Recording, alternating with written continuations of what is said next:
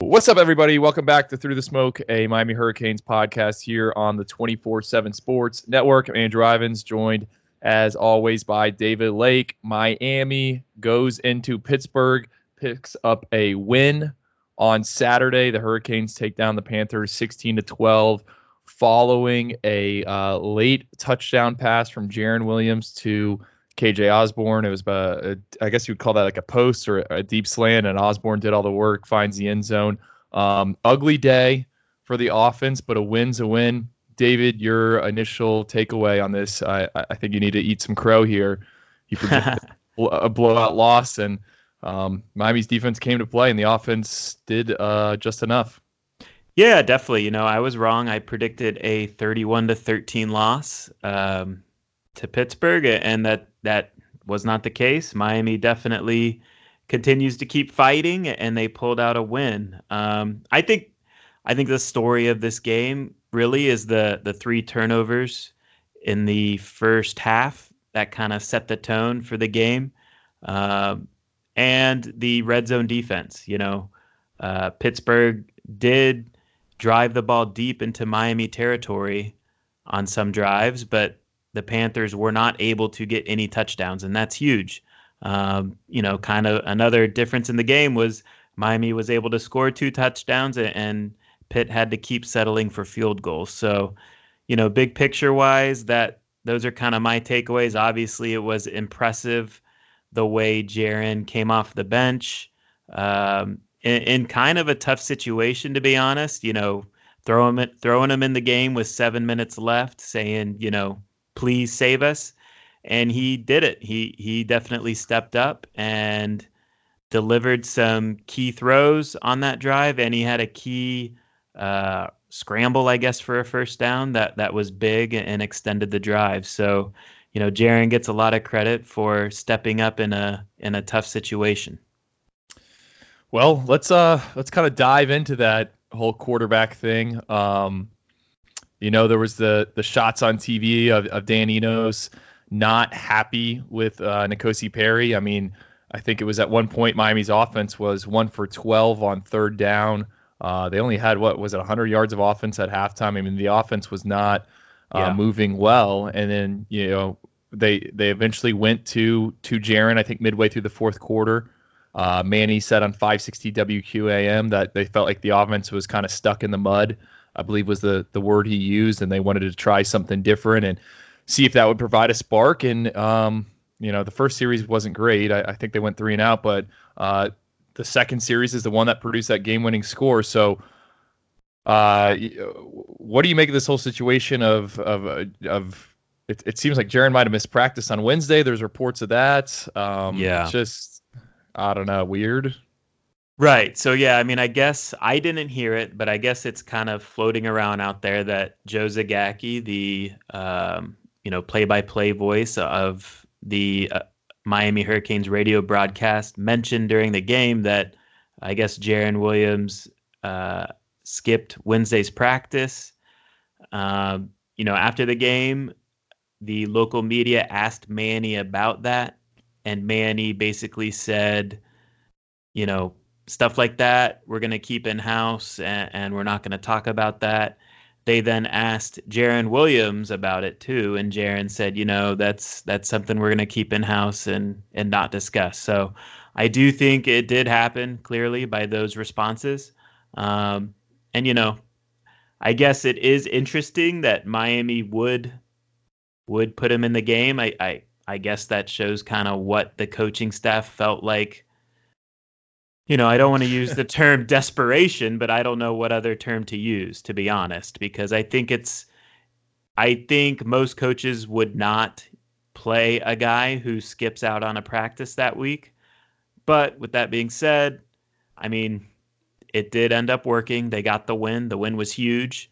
And, this is something, I guess, that Manny's going to have to manage moving forward.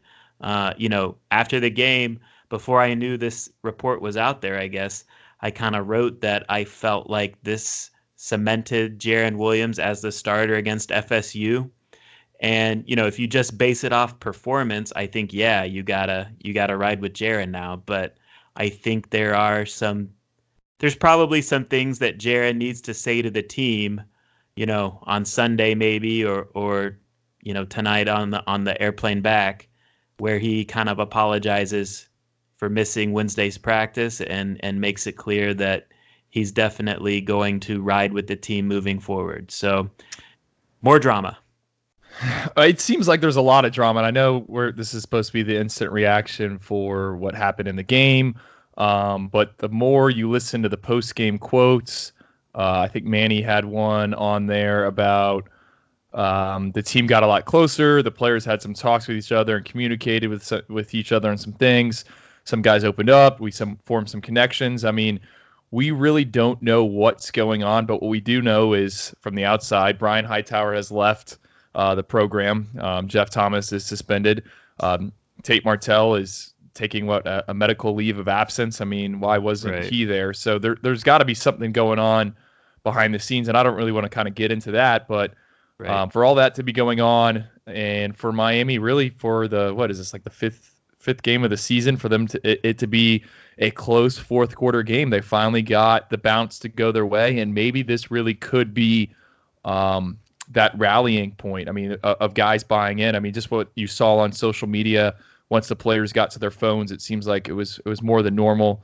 There was a lot of guys fired up, and you know, it was a short-handed team, and I think me and you said it, we wrote it, and we talked about it on the message board. I mean, we were gonna know, is this team over the tough losses? Are they over it, or are they gonna kind of buy in? And Miami got probably the best case result aside from a blowout, but I don't think they were ever going to come in here and just run all over Pittsburgh. Yeah, I mean, look, getting the win is huge. And yeah, the offense was ugly. There's no doubt about that. But I think, too, it is important to remember that they were missing DJ Dallas, who's been their most consistent playmaker on offense this season.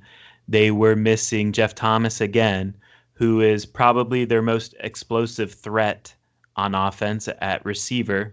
And honestly, he would have been a big part of the game plan this week with Pitt and their defense and how they leave corners on islands against receivers. So Jeff would have been a deep ball threat target during the whole course of the game. So Miami was missing those two guys, and those are big misses for this offensive unit. And I think, too, you also need to recognize Pittsburgh's defense. Like, their defense is very good. They're very sound.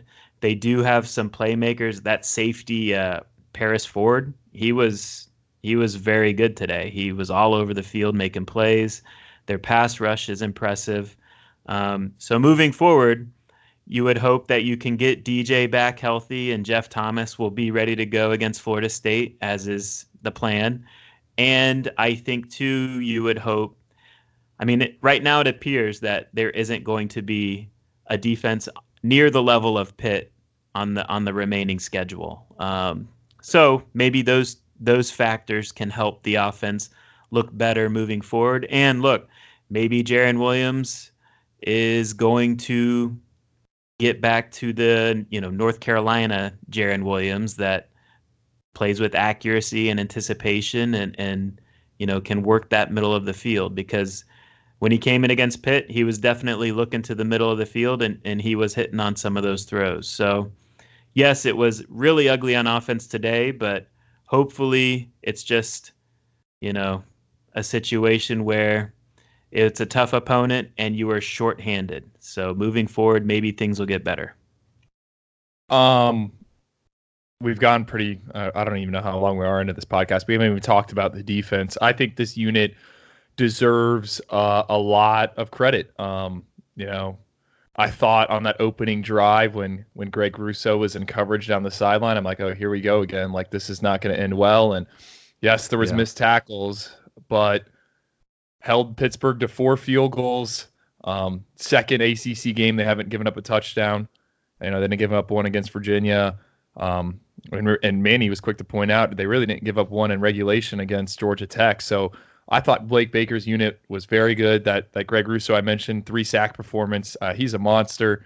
DJ Ivey, he was Johnny on the spot, the guy and on the tip pass from McLeod. But I thought the unit performed pretty well.